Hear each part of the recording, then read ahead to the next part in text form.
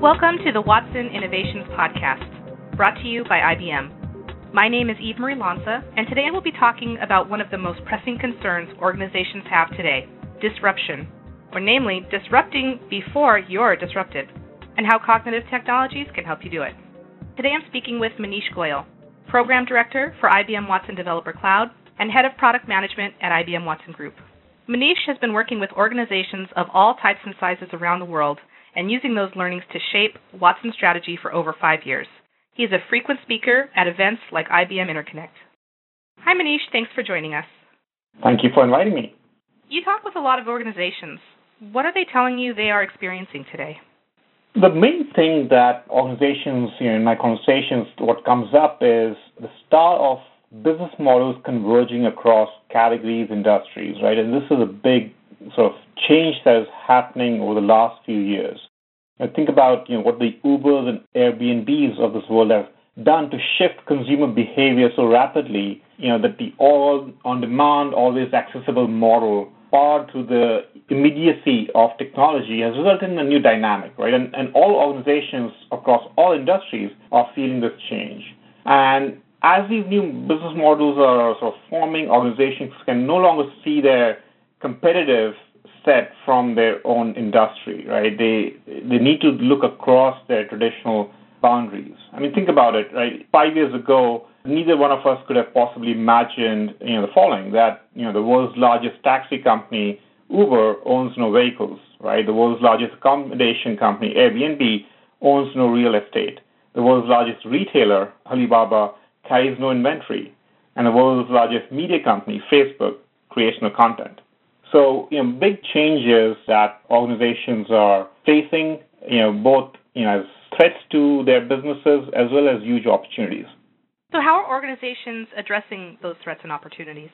So, the good thing is, business leaders do really understand that they need to change their business and be more agile and innovative, engage more personally with clients, shift to digital. This is all good news, right? We just did a recent CXO study. IBM did that. And we found that they're fairly limited, business leaders are fairly limited by the scope of the data and insight they have.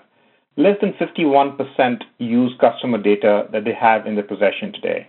Only 39% draw from adjacent industries where a lot of convergence is happening. And only 29% draw from blogs and social media and videos, kind of unstructured data that has incredible insight and motivation behavior information. And they need to dramatically expand their data intelligence. Why haven't they done that previously? What's holding them back?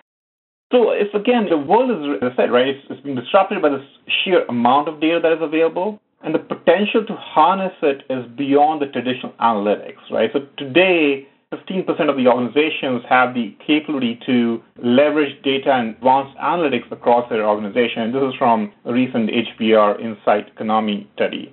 This data really needs to be harnessed, right? This is the data for organizations to drive the change. And the greatest value that comes from putting these capabilities together in the context of an industry or profession. So these three forces and the heart of them is sort of business innovation. And a huge amount of potential lies ahead for leaders everywhere who tell us that the business innovation is a top priority. So that sounds like a tough problem. What's the solution?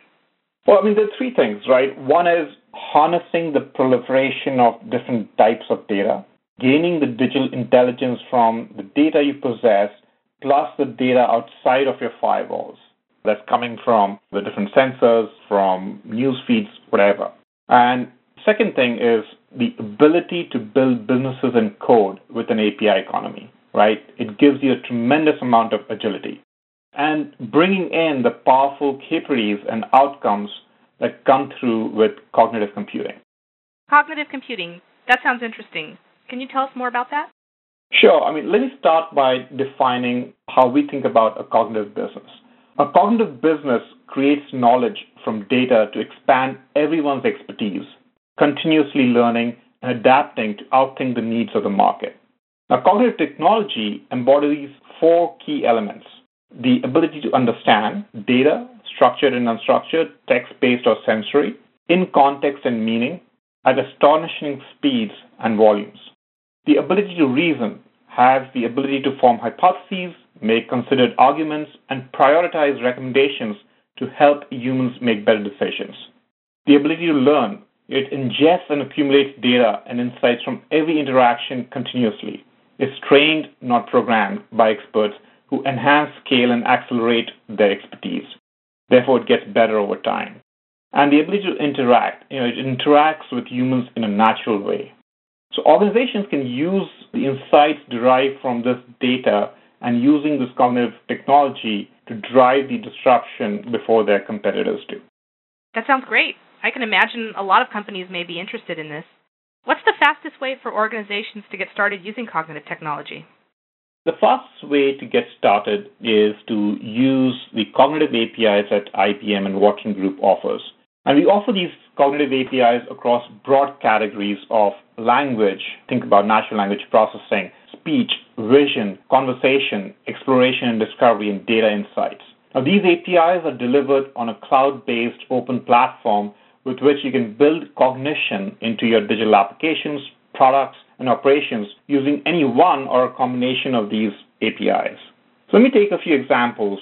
So there's an API called Natural Language Classifier, which enables developers without a background in machine learning or statistical algorithms to create really powerful machine learning natural language interfaces for their applications. As another example is an API called Tone Analyzer that helps individuals understand the linguistic tone of their writing. This API uses linguistic analysis to detect and interpret emotional, social, and writing cues that are located within the text, and also offers rhetorical suggestions for an author to improve the intended tone. Or the Retrieve and Rank API, which can help users find the most relevant information for their query by using a combination of search and machine learning algorithms to detect signals in the data. So each of these APIs can be intended for a different task, but in combination allows developers to create really powerful and engaging applications and experiences that are at the heart of the innovation that is needed. Great. So how are different organizations using Watson APIs like those today? And more importantly, how are they using Watson APIs to disrupt their industries? Yeah, great question. I mean, Watson is being used today, or I should say, Watson is being put to work today across roles, processes, industries, geographies, and use cases.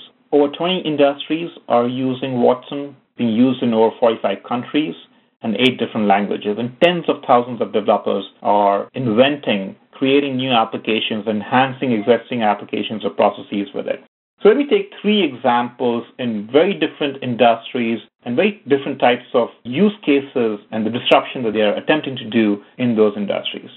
So Woodside is an oil and gas company, or in the oil and gas industry, and it's Australia's largest independent oil and gas producers. And they're leveraging IBM's Watson Engagement Advisor to create a cognitive advisory service called Lessons Learned, right? And Lessons Learned pulls together decades of engineering data from numerous sources, including testing, projects, and messages, and makes it accessible to a wide group of employees. Now, in an oil and gas industry, hundreds of thousands of documents are created per project. Engineering studies, environmental reports, risk analyses, development concepts, and Watson can help find answers across these documents in seconds.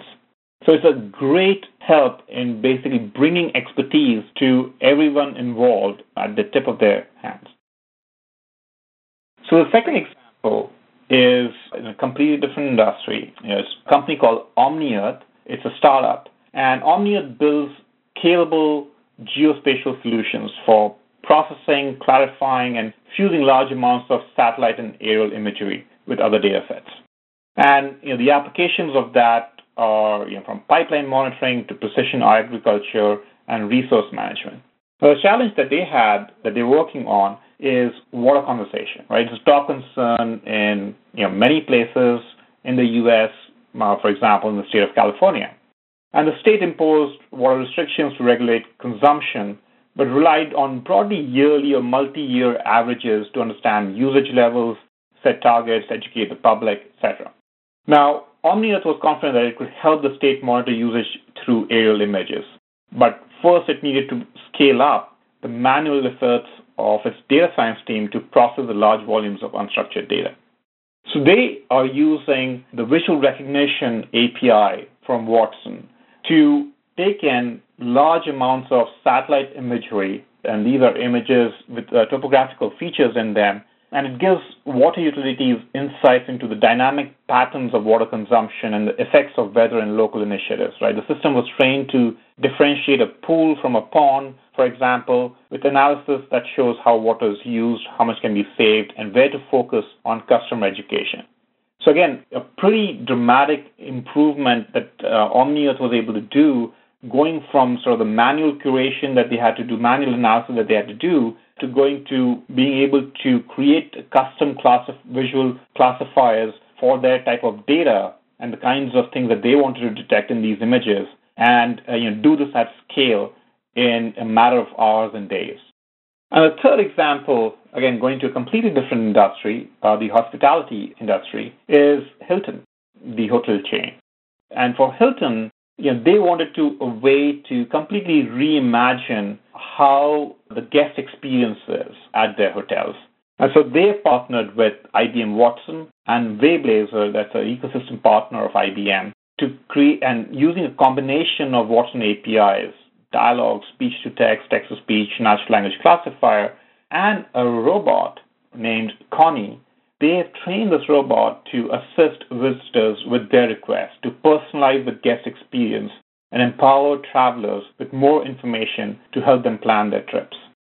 So there's wide variety, and I can go on with other examples, but wide variety of use cases in different industries and solving different problems and driving an innovation for customers and their companies.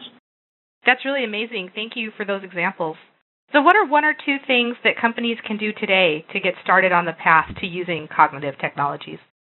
To start out, look at all of the data that you have inside and outside your organization that can help you make better decisions, and then look at the kinds of capabilities that Watson offers through our Watson Developer Cloud and through our purpose-built APIs to find ways to leverage that data, whether it be blogs, images, voice recordings from your call centers.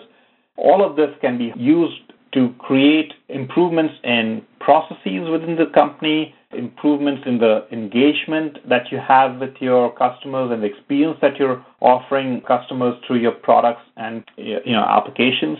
And there's a tremendous amount of opportunity for companies to innovate. And the easiest way is to get started, right? Get a small team and get them started in looking at a small set of use cases, leveraging the Watson APIs. Excellent. Well, this has been really interesting, Manish. Thank you for your time today. Where can listeners go to find out more about using cognitive APIs to disrupt their industries? The Watson Developer Cloud website is a great resource for this. You can see the variety of cognitive APIs that we have on offer, how they can be used with examples, demos, full source code that's available on GitHub, and a very active forum in which questions are being answered continuously by our product managers and development leads. So visit the website at ibm.com/Watson Developer Cloud. Great. Thanks again, Manish. It's been a pleasure. Anytime. And to our listeners, thank you for joining us today. You can find out more about this and other Watson Cognitive Technologies, as well as get links to the resources mentioned on today's show on the IBM Watson blog at ibm.biz/the Watson blog. Don't forget to tune in to the next Watson Innovations podcast. Bye for now.